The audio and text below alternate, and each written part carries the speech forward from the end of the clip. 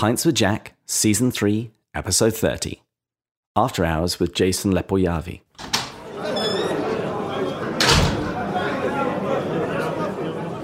Good morning. Welcome to Pints with Jack, a podcast where two enthusiastic C.S. Lewis amateurs get together, share a beverage, and discuss a work of C.S. Lewis. And this season, we're reading Till We Have Faces. But today is one of our After Hours episodes, and I'm very pleased to have on Dr. Jason Lepoyavi. So a little bit of background. Born to a Canadian mother and a Finnish father, Dr. Lepoyavi studied theology and philosophy at the University of Helsinki. His master's thesis focused on the theology of the body and sexuality by Pope John Paul II, and was published as the first introduction to the subject in Finnish. As a visiting DPhil candidate at Oriel College, Oxford, he served as the president of the Oxford University C.S. Lewis Society from 2012 to 2013. After marrying his wife Isa in 2013, the following year he was appointed the Junior Research Fellow in Theology at St. Benet's Hall. He's worked as a scholar in residence at Regent College in Vancouver, an assistant professor of religious studies at Thorneloe University at Laurentian in Ontario, Canada. His doctoral dissertation, God is Love, but Love is Not God, C.S. Lewis's Theology of Love, analysed C.S. Lewis's position in and contribution to the debate on love that preoccupied much of 20th century Protestant and Roman Catholic thought. Dr. Lepoyavi, welcome to Pints with Jack. Oh, my pleasure. Thanks for having me, David. Well, I don't know how you stayed off my radar for so long. I had somehow found the Regent Audio website, and they were giving some talks away for free, including one from you, Alistair McGrath. There were a few of them, and yours just really stood out to me, particularly because it was relating to the Four Loves, and that's a companion book to Till We Have Faces, which is what we're reading this season on Pints with Jack. But it was just so good, and I just knew, okay, I've got to get this guy on the show this season. But before we get down to it, here at Pints with Jack, we always have a drink of the week and a quote of the week. And I'm drinking, well, basically a pint of coffee. There's a coffee shop near my house that I still want to patronize, even though the coronavirus stuff is going on, because I want to make sure that they stay in existence. What are you drinking? I'm drinking coffee as well, but from a slightly more European cup. Wow, I'm being utterly outclassed. Well, the quote of the week relates to our subject at hand, and it's some comments that Lewis made in The Four Loves about restraining your love, I suppose you might call it. Lewis wrote this: "There is no escape along the lines St. Augustine suggests, nor along any other lines. There is no safe investment. To love at all is to be vulnerable. Love anything, and your heart will certainly be wrung and possibly be broken. The only place outside of heaven where you can be perfectly safe from all the dangers and perturbations of love is hell." So with that, cheers. Cheers. So I began by giving a little bit of your background, but would you mind filling in the details a little bit more? Because the more I've dug into your life, the more weird and wonderful things that I have found. I particularly would like you to mention your appearance on Survivor and your involvement with Married at First Sight. Well, David, you've been doing some pretty good detective work, I see. Thanks for that introduction, by the way. It sounded like an interesting chap that you were introducing. It's always very encouraging to be reminded of some of the things one has done, because usually when you're working, you're just ever mindful of late to-do dates and so on. So thanks for that encouragement. I haven't been totally useless. Those two TV programs that you mentioned, yes, it is true. I make an appearance in reality TV once a decade. And my first appearance was about 15 years ago on Survivor. I spent 42 days, I think, on a desert island near Malaysia. So I did not win, but I did lose 20 kilos, so about 40 pounds. Wow. An unforgettable experience that I'd repeat in a heartbeat. And 10 years later, so about 5 years ago, I was the academic host, or one of the three hosts, on the TV show Married at First Sight for 2 seasons, where literally we pair pair up men and women who meet each other at their own wedding for the first time. Obviously, there's a huge body of psychologists and preparation involved. It's a 6-month screening period, but our success rate has been pretty good. There's even some babies involved. Wow. And how were you first introduced to C.S. Lewis? By accident, by coincidence. I was not brought up a Narnian. I did not read the Chronicles of Narnia till I was in my 20s. But when I was in the Finnish military for a year, all Finnish men have to do that, nothing special, I had time to read, and I picked up a book called The Christian Storyteller or something, and it turned out to be a popularized hagiographical biography of Lewis. And in that book, the author mentioned that this C.S. Lewis had also written a book on the problem of evil. And I thought, wow, I'm 19 years old. I thought, wow, that's really interesting. I've always wondered. And so I ordered that book, and the rest is history. I fell in love with his style, his writing style, the depth of his thought, and move on from there, just reading with no intention of actually studying him, but just enamored by the new world that had opened up in front of me. And when did that transition into study? The transition into study came at the PhD level. So recently, I found an old email sent in that military year to my girlfriend at the time, after having read The Four Loves for the first time. And in that old email from 1999, I jokingly tell my girlfriend at the time that this is so fascinating. I really want to learn more. One day I'll be called Dr. Love. I literally said that. And it was a joke, obviously, like Dr. Phil. So I found this some years ago while I was doing or finishing my doctorate on love on Lewis, and it just gave me the goosebumps. I had no idea that I was a prophet. And now it's validated your title as Dr. Love. Well, it has. Obviously, it is a joke, but I keep doing things like hosting reality TV shows on love that augment and exacerbate my position as Dr. Love. So what about love itself? When did that become a subject of interest to you? I mean, obviously as a teenage boy. Well, I can't really tell. I think love itself philosophically, it really started to pique my interest when I was doing my master's thesis, because as you so kindly introduced, I wrote it on John Paul II's theology of the body, which looks mostly at sexual and embodied love. And I thought, well, these are just some dimensions of love, but there are others. So what are these others? How many kinds of loves are there? Do they have a common denominator? In other words, what is love itself, and so on? And so when it came time to do my doctoral studies, my initial plan, David, and not many people know this, was to compare and contrast John Paul II and C.S. Lewis. And to kind of show the Catholic audience how very Catholic-minded Lewis's theology of love is, but also show C.S. Lewis's Protestant readers how wise and valuable and Louisian John Paul II is. Mm-hmm. But as I started to read more of Lewis, I realized that this is getting out of hand, because I didn't know how much Lewis had actually written about love and thought about love in so many different genres, from poetry to his first scholarly book, The Allegory of Love, to fiction, and of course to Till We Have Faces, and The Four Loves. And so the Pope fell off the wagon, and I just I finished the PhD with C.S. Lewis only.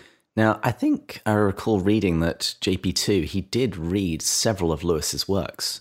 And I'm pretty sure Walter Hooper met John Paul II as well. Yes, I have heard the story from Walter where he met JP2 and the Pope was very interested in Lewis. And according to Walter, said that The Four Loves was one of his favorite books. But Karol Wojtyła read other books by Lewis as well, like the Screwtape Letters, which he used in his early pastoral work with young parishioners. So there's another author, thinker, Karol Wojtyła, who was almost in love with love, fascinated by the questions pertaining to love, just like C.S. Lewis was. And I love your original idea of comparing and contrasting the two, because a project that I've often thought I would love to try and do, because I've read quite a lot of theology of the body, and as an Eastern Catholic, one of my go-to guys is St. John Chrysostom, who is the early church father of love, really. And I very often thought about trying to translate the theology of the body specifically into an Eastern Orthodox, Eastern Christianity kind of vernacular.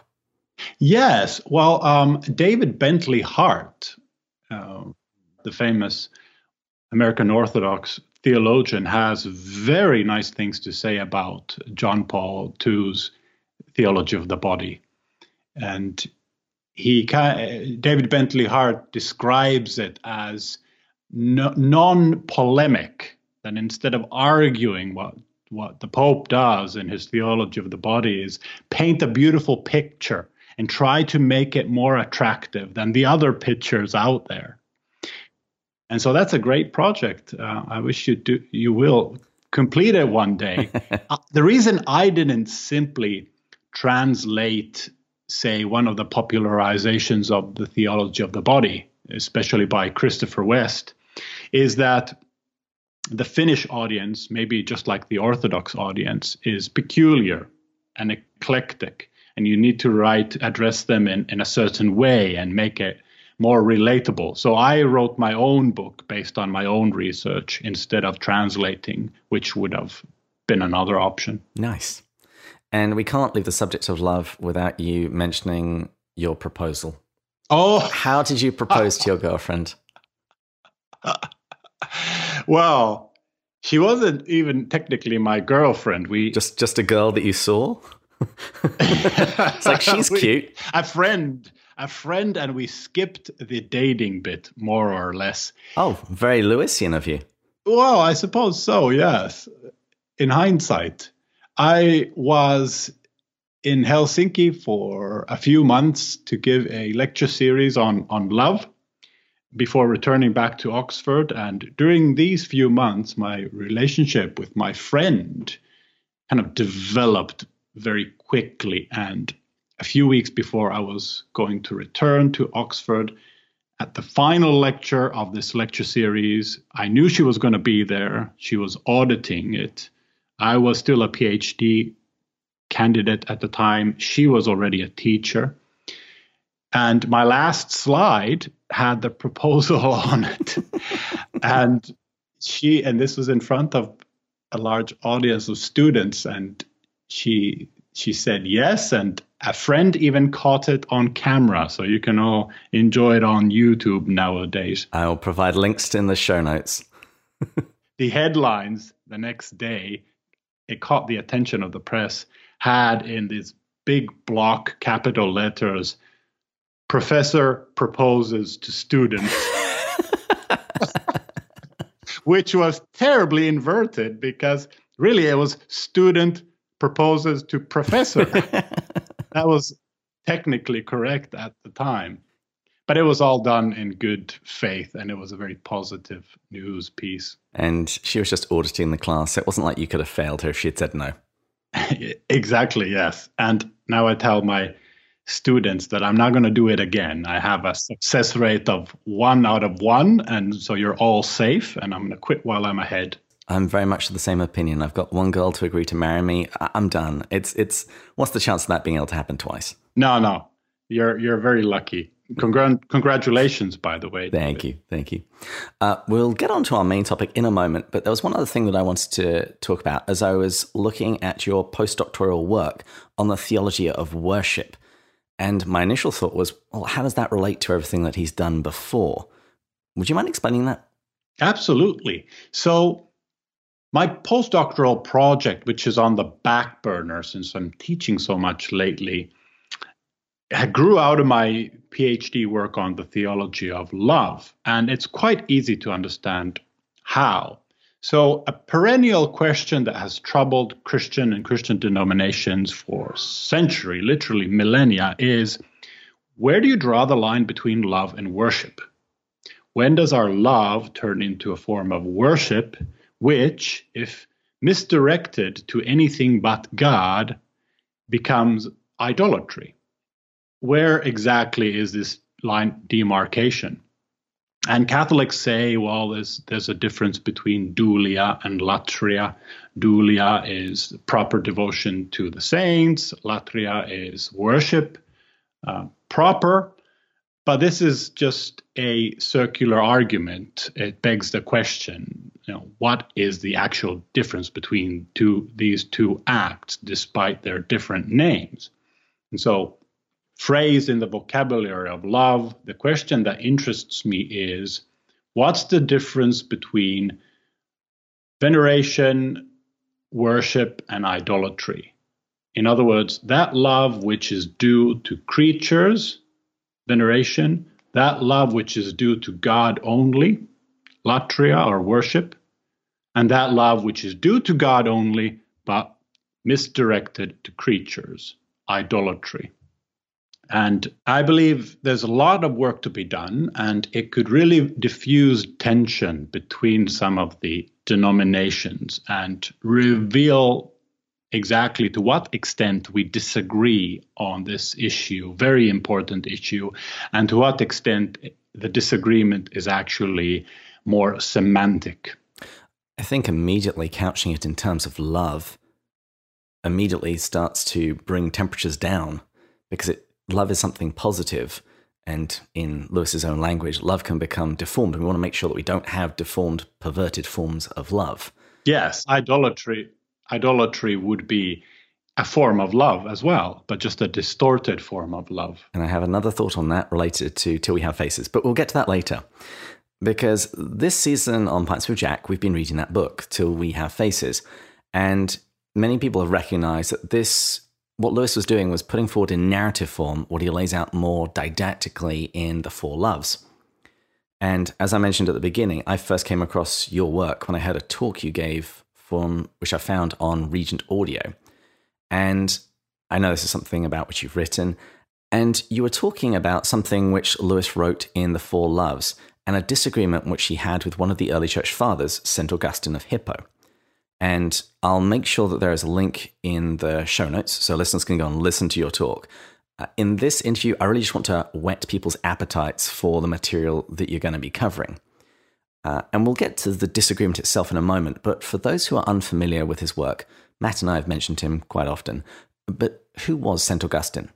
St. Augustine is one of the most influential thinkers in Western society.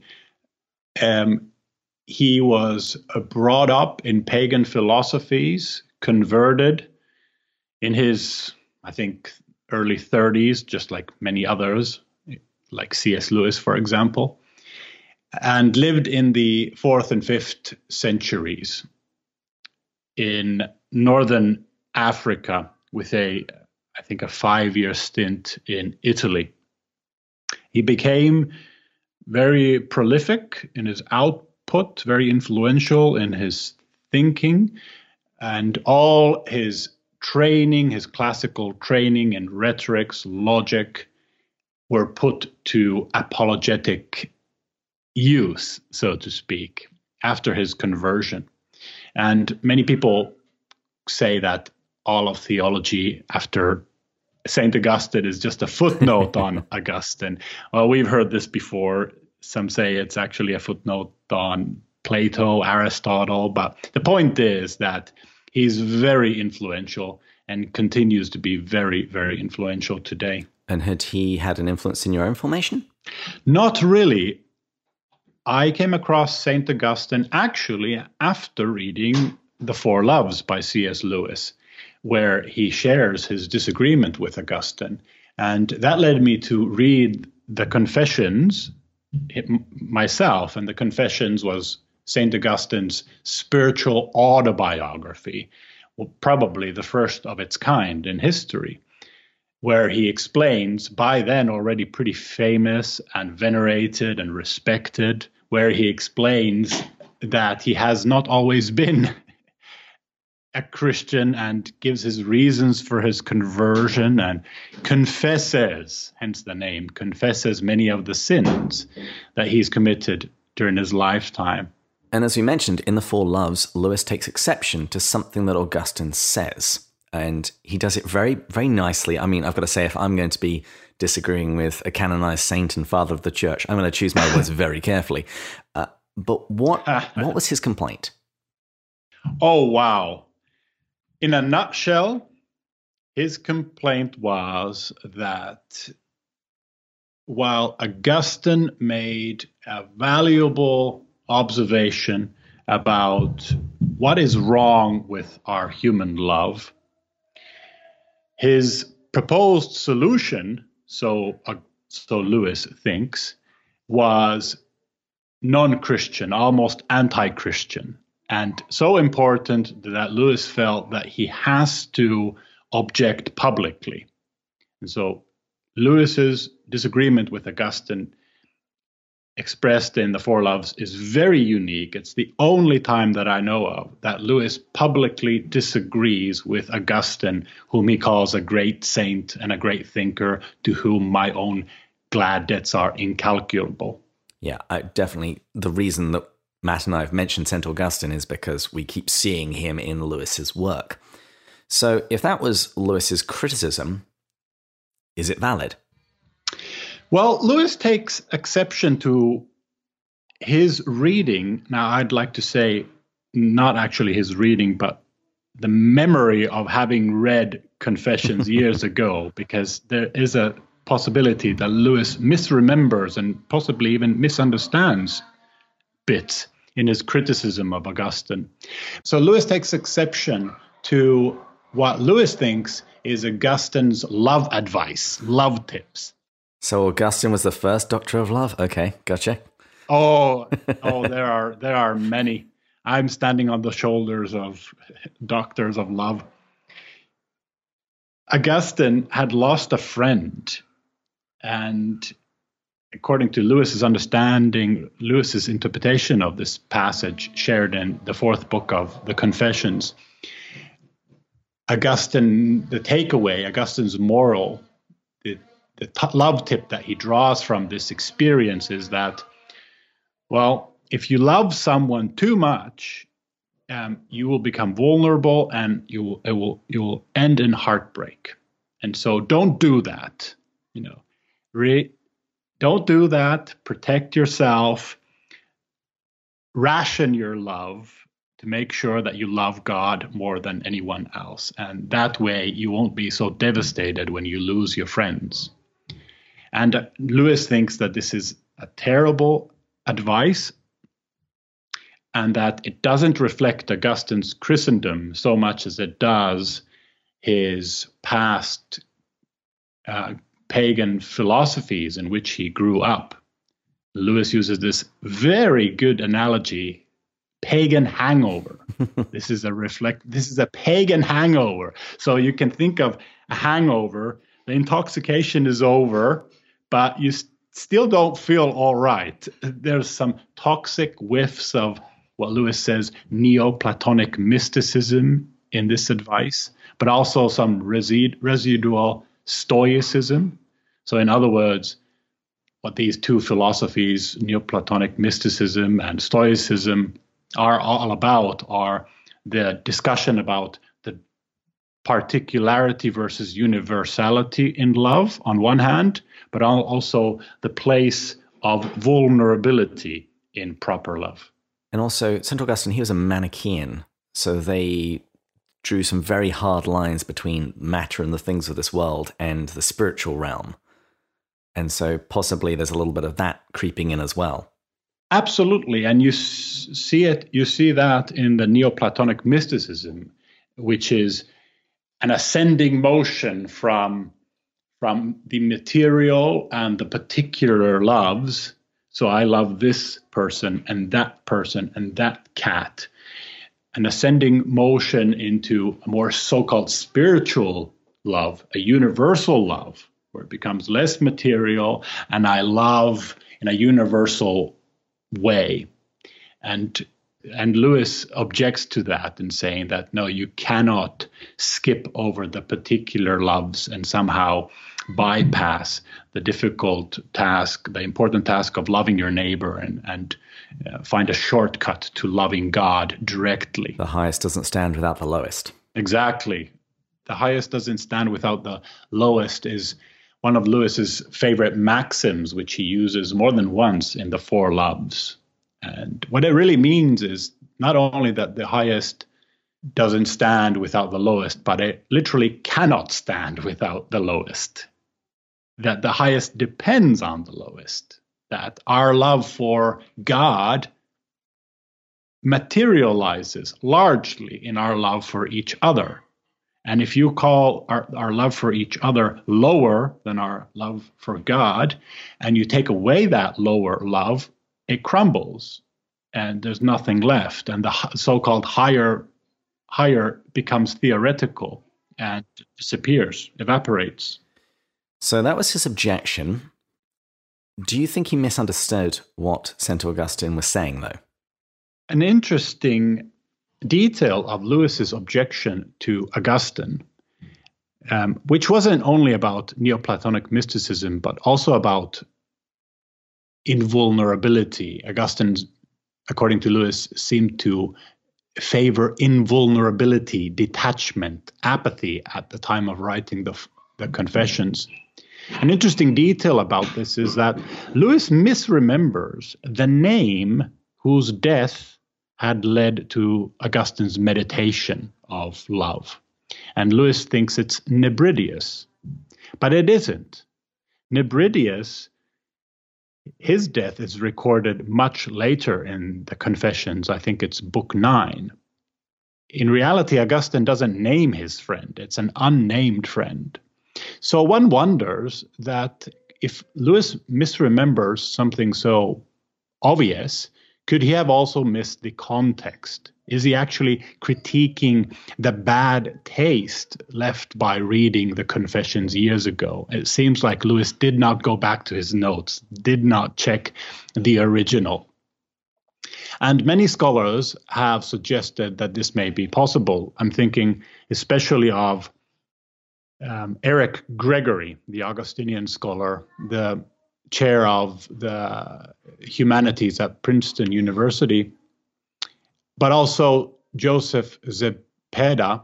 They both think that C.S. Lewis misremembering that name is a symptom of a larger problem, which is that Lewis misunderstands Augustine, and that Augustine is not really advising you to not love perishable goods or mortal humans or love them only moderately, but that it's much more profound and subtle than that he's trying to teach people to love them correctly and to not love them as if they cannot die, for example.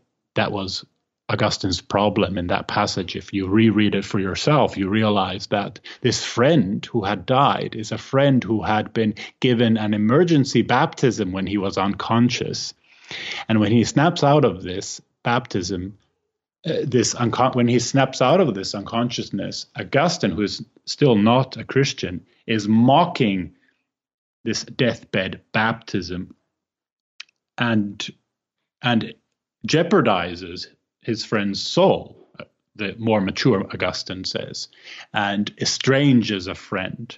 And in these sort of ways, Augustine's love had been faulty. The problem wasn't excessive love. The problem was distorted love. I personally leave it a bit open. So I do think that there are problems with Lewis's critique of Augustine, but Augustine can be quite ambivalent at times. There's plenty of material there for this traditional interpretation of Augustine's infatuation with invulnerability. Lewis's criticism is actually shared by many, many, many.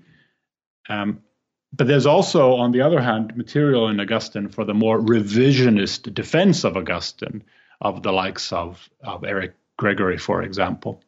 So I leave it open. The thought that occurred to me after I'd listened to your lecture, and I'd read the Confessions, I think a couple of years before, was it put me in mind of something else.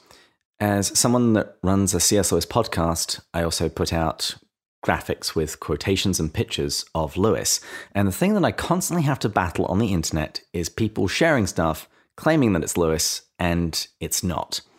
So another thought that came to my mind is Lewis could not only be responding to his reading of Augustine, of what he remembers, but also what he had heard people teach that St. Augustine taught. And as you say, there's ample evidence there's ample material in Augustine's work for you to reach that particular conclusion. And so part of me wondered, does it actually hugely matter whether St. Augustine meant this or not? Either way, in my own journey, I have often encountered people that seem to embrace the very view that Lewis is critiquing. Absolutely, and you make a really good point, because on one hand, the scholarly question, Lewis's acumen, is much less interesting and important than the actual debate. So, what is love? How do we love? These are perennial questions that are important. Lewis's memory is less important. So what I like to say is that if Lewis did misunderstand Augustine, he can let out this theological sigh of relief, because now he doesn't have to disagree with this great saint and great thinker to whom his own glad debts are incalculable. And so if Lewis misunderstood, there is no real fundamental disagreement, and they can let out a theological sigh of relief. But you are right. Many people do hold the view that Lewis critiques here. And so it is important to have this discussion, preferably by not misrepresenting some actual person's view, but it is a view that is very popular. There are a lot of misquotations out there floating on the internet, but the quote that you quoted from the Four Loves is obviously very accurate, and it pertains directly to this disagreement with Augustine, because Lewis shares that passage. Lewis writes that passage as the culmination, as the finale of his disagreement with Augustine. And I think that leads to its own spiritual fruit. The other thing that this disagreement puts me in mind of is just in the history of the church, when there have been ecumenical councils called, when there have been great theological issues that have been argued about. Sometimes when I read the historical sources, it really does seem like the two sides are arguing past each other. They're just not quite understanding each other's terms. But at the same time, there is actually some good fruit that comes of this, because you have people actively putting in the work to articulate what is the Orthodox faith. You then have to work with the semantics of either side and understand what they mean. I mean, classic examples here is faith works. What do these things mean? Justification, sanctification. We have to go ahead and define our terms. But as Proverbs says, iron sharpens iron. When they come together, there can be good fruit, even if there is disagreement, and even, I would say, even if there's misunderstanding. Absolutely. And like you said, the way Lewis expresses his disagreement is admirable. That is a textbook example of how to disagree charitably, because that is the sine qua non, the prerequisite for the fruit of this disagreement and debate that you mentioned, is that both parties have intellectual and moral virtues that they bring to this discussion. And Lewis does a wonderful job In fact, even the very opening words are not a coincidence, are very deliberate. He says, when he describes this passage in Augustine, Lewis says that with words that can still bring tears to the eyes, Saint Augustine describes the desolation in which his friend's Nebridius's death plunged him, in words that can still bring tears to the eyes. Now, I think this tears is deliberate, because tears is a theme that recurs in Confessions repeatedly, usually in a negative sense. Part of Augustine's insistence on invulnerability. Tears are a sign of misplaced or incomplete love. He grows out of this notion, obviously, but this is what he was taught earlier on in his life. And there Lewis is saying and admitting to crying. The passage is so beautiful that it still brings tears to the eyes. And even with that little detail, Lewis is expressing a certain disagreement. Wow.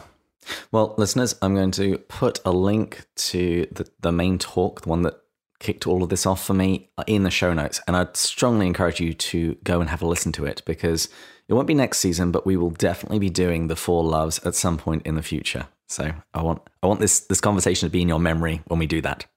And as we round the corner into the home stretch, I'd like to change gears a little bit and talk about the counterpart to The Four Loves, the book which we've been reading this season, Till We Have Faces. And I'd just like to just open it up generally. Do you have any thoughts about what Lewis is trying to teach us about love in that work? Do I have any thoughts about Till We Have Faces? Oh boy, how much time do you have? Several hours, we're good. In fact, just a couple days ago, I finished the last lecture of a course that I'm teaching this term called Ideas of Love. And the final textbook, the final book that we look at, was Till We Have Faces. It's the finale, the culmination of that whole term. And I single out three themes that are very prevalent and obvious in that book. There are others, but one is obviously love. The Four Loves and Till We Have Faces are often read or taught or studied in tandem. The second is spiritual longing or joy or Sehnsucht, this unsatisfied longing for we don't know what, which is the theme of Lewis's spiritual autobiography, Surprised by Joy, which led him to realize that nothing in creation can satisfy this longing, and so there must be something transcendental above creation that does. And so spiritual desire is a theme in Till We Have Faces, because the main characters, Psyche, Orual, and Fawkes, all have different thoughts about that and different experiences. In a nutshell, Orual doesn't experience it as much, is quite distrustful of it, has an Anders Nugrenian suspicion of this phenomena. Psyche, on the other hand, is almost a personification of the spiritual longing. She lives and breathes it, and it dominates her life almost. And Fawkes falls in between the two with his more rational approach. But then thirdly, a third theme that I always highlight is the problem of evil. It's less explicit. The problem of evil is easily missed, but Till We Have Faces does start off as a complaint against God's injustice. And Orual's heart is very, very slowly and stubbornly and reluctantly changed gradually. There's a trajectory. It ends with a not unhopeful note. And I think in terms of the different theodicies, different answers to the problem of evil, Till We Have Faces is perhaps even more profound than Lewis's book, The Problem of Pain, for example, or even A Grief Observed. You said that it addresses the problem of pain. I'd also say, for me, the thing that jumped out at me was a subset of that problem, which is the problem of divine hiddenness. Because her complaint against the gods is not only have they been cruel to her, but they've been playing this game of cat and mouse. Why don't they just show themselves and speak clearly? That's true, yes. Divine hiddenness is a subset of the problem of evil, as you say. Orual does, for once, see a glimpse of the castle, the palace. And so she has no moral alibi for her unbelief. And in fact, overall, she does believe that the gods exist. The fox admits to being wrong about this. But the question is, are they good gods, or are they indifferent? Are they malicious? What kind of gods are there? And so you have this very, very tremendously poignant ending where it ends in mid-sentence. She doesn't complete her sentence because she dies. And I think it's something like, I know now, Lord, why you don't utter an answer. Long did I hate you, long did I fear you. I might what? Might love you, perhaps? Is that too optimistic? You see this progression from hatred to fear to maybe something more positive. There's also, you've probably picked up on this, there's also an interesting monotheistic turn at the very end. From addressing the gods in the plural, the final spoken words, the final proclamation is monotheistic. I know now, Lord, why you utter no answer. Yes, because she's met the God of love. And we've actually kind of come full circle because when I read Orual's final paragraph, it makes me think of Augustine.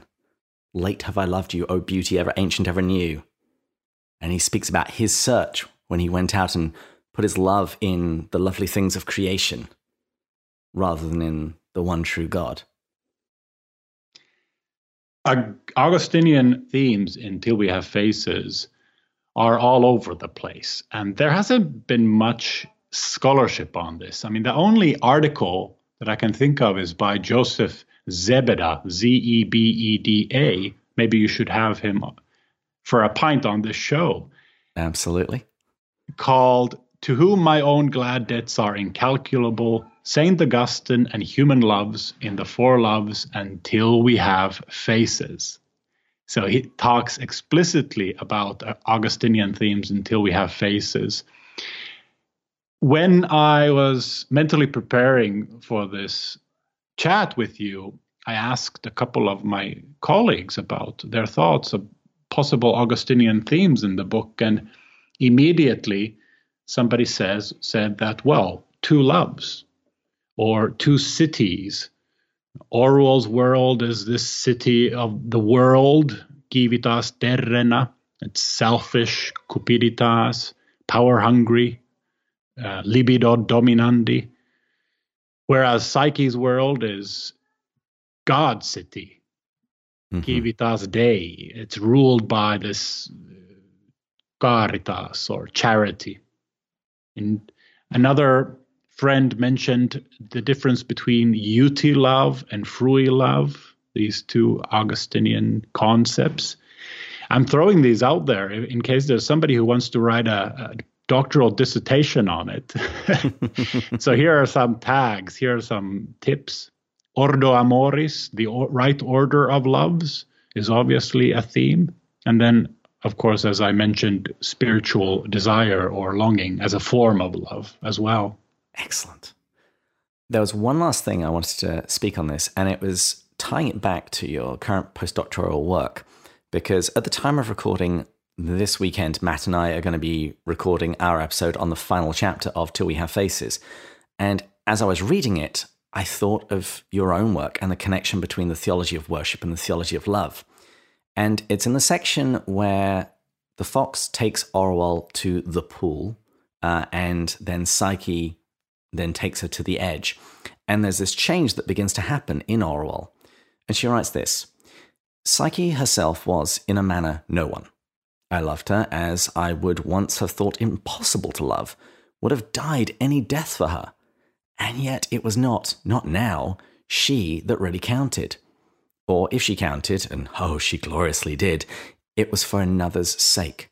The earth and the stars and the sun, all that was and will be, existed for his sake. And he was coming. The most dreadful, the most beautiful, the only dread and beauty there is, was coming. It struck me that in this encounter, she has just called Psyche a goddess, but in the very next breath, she realizes that there is still one higher. She is loving Psyche with a greater love than she ever truly loved her in the real world, on Earth, outside of the vision. But yet there is still a love that is greater. And it made me think, this is what Lewis was talking about in the Four Loves when he says, when agape, when divine love infuses the natural loves, that they are raised even higher. You are right. I also think immediately about questions of dulia and latria, of appropriate love to creatures and the proper love owed to God only. It seems to me that in this passage, where Orual is tempted to almost worship Psyche, not quite, but struggling to find the proper words and comes up with goddess, realizing very well that there is something even above her. But there are two love principles that I've actually learned from Lewis, from the Four Loves in particular, that seem to be in play here. One is that, strictly speaking, you can't love a created being too much. It's impossible. There's a line by St. Maximilian Kolbe who says, "Never be afraid of loving the Blessed Virgin too much. You'll never be able to love her more than Jesus did." There you go. That it is impossible to love even Mary too much. Why? Well, simply because it's impossible to love anything or anyone too much. Whenever we're tempted to say that problems in love arise from excessive love, when we look at it more closely, we realize that the opposite is true, that it's actually distorted love. Yeah, that's MacDonald in The Great Divorce. Excess, you say? There was not excess, there was defect. If she had loved her son more, there would have been no problem, says MacDonald. Yes. And so I think Lewis is right about this. You cannot love in excess, really. The problem is always distorted love.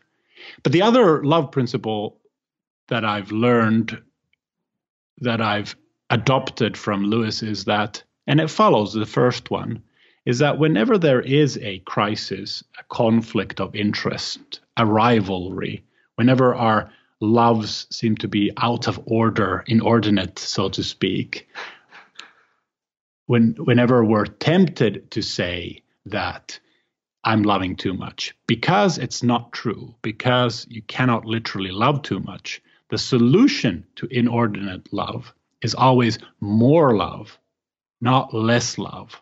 That'll always solve the problem. So it'll solve the problem of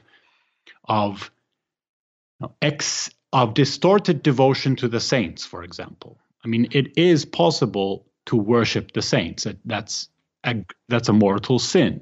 So what do? Do you love them less? Well, according to Lewis's love principles, no. The solution would actually be to love them more. In other words, to purify your love towards them. But above all, to love God more. So we don't have two hearts. We have one heart, and we love everything and everyone with that one heart. Wonderful. Well, my final question is, I'm getting married in 2 or 3 months, depending upon when this episode drops. So do you have any advice, Dr. Love? My standard reply to advice is do what I say, don't do what I do, or another... You're a man who has children. Yes, I do, yes. Can you hear them? Yes. So, jokingly, I say I keep my personal life and my academic life separate, and love is only what I do at work. But no. Oh, sorry about that screeching upstairs. It's the fruit of love. Let them sing. Oh, that's true. I have three little ones. They're all under 5. The love advice that I give to myself, I'd probably give to others as well. And that's a 2-part advice. Is first to try and understand what love is first. And only secondly, think of ways to demonstrate it. And so you need to get the first one right first. And so what I think love is, it's an appreciative and responsive commitment to the beloved's flourishing. And it follows from this definition of love that you cannot actually appreciatively and responsively commit to the other's flourishing unless you have all the virtues, all of them. In other words, unless you have a very strong character. Because every single virtue has a role to play in demonstrating this love, making it manifest, like the virtue of faithfulness or courage or practical wisdom that tells you what your beloved's flourishing requires at any given moment, and so on. And so the practical consequence of this definition of love is that in order to become a good lover, you need to become a good person. And in order to become a good person, you need to practice your virtues. Now, that is very unsexy advice, David, but I think it's realistic. And in the long run, everything that is realistic is sexier than the unrealistic. Wonderful. You know what it puts me in mind of? The Jack Nicholson movie, As Good as It Gets, when he gives the line, "You make me want to be a better man." It's a tautology, but tautologies, as you know, they're truths. Mm-hmm. They have value. We've heard them too many times. They've lost their taste, but they're usually very powerful truths. Just like 2 + 2 is 4 is a tautology. But the first time you realize and remember and understand that actually, yes, 2 + 2 is 4, and you know why, I mean, it can be a groundbreaking experience. And the same with these love platitudes as well. When I was going through a particular interesting part of my church journey, I remember complaining about a homily that I just heard. It's like, he didn't tell me anything new. All he told me is to love my neighbor as myself. What use is that to me? And then this little voice inside me went, well, do you do that? It's like, well, no. It's like, well, maybe you just needed to hear it again. Yes, there you go. I have a friend who doesn't read books or didn't used to read books for more than once, thinking, I've done that, been there. But you could say the same about the Eucharist, for example, or I already took it once. What more possible grace could there be? Yes. Dr. Leppäjärvi, thank you so much for chatting and unpacking Augustine, Lewis, Four Loves, Till We Have Faces. And I would definitely love to have you back on the show to talk about some other topics.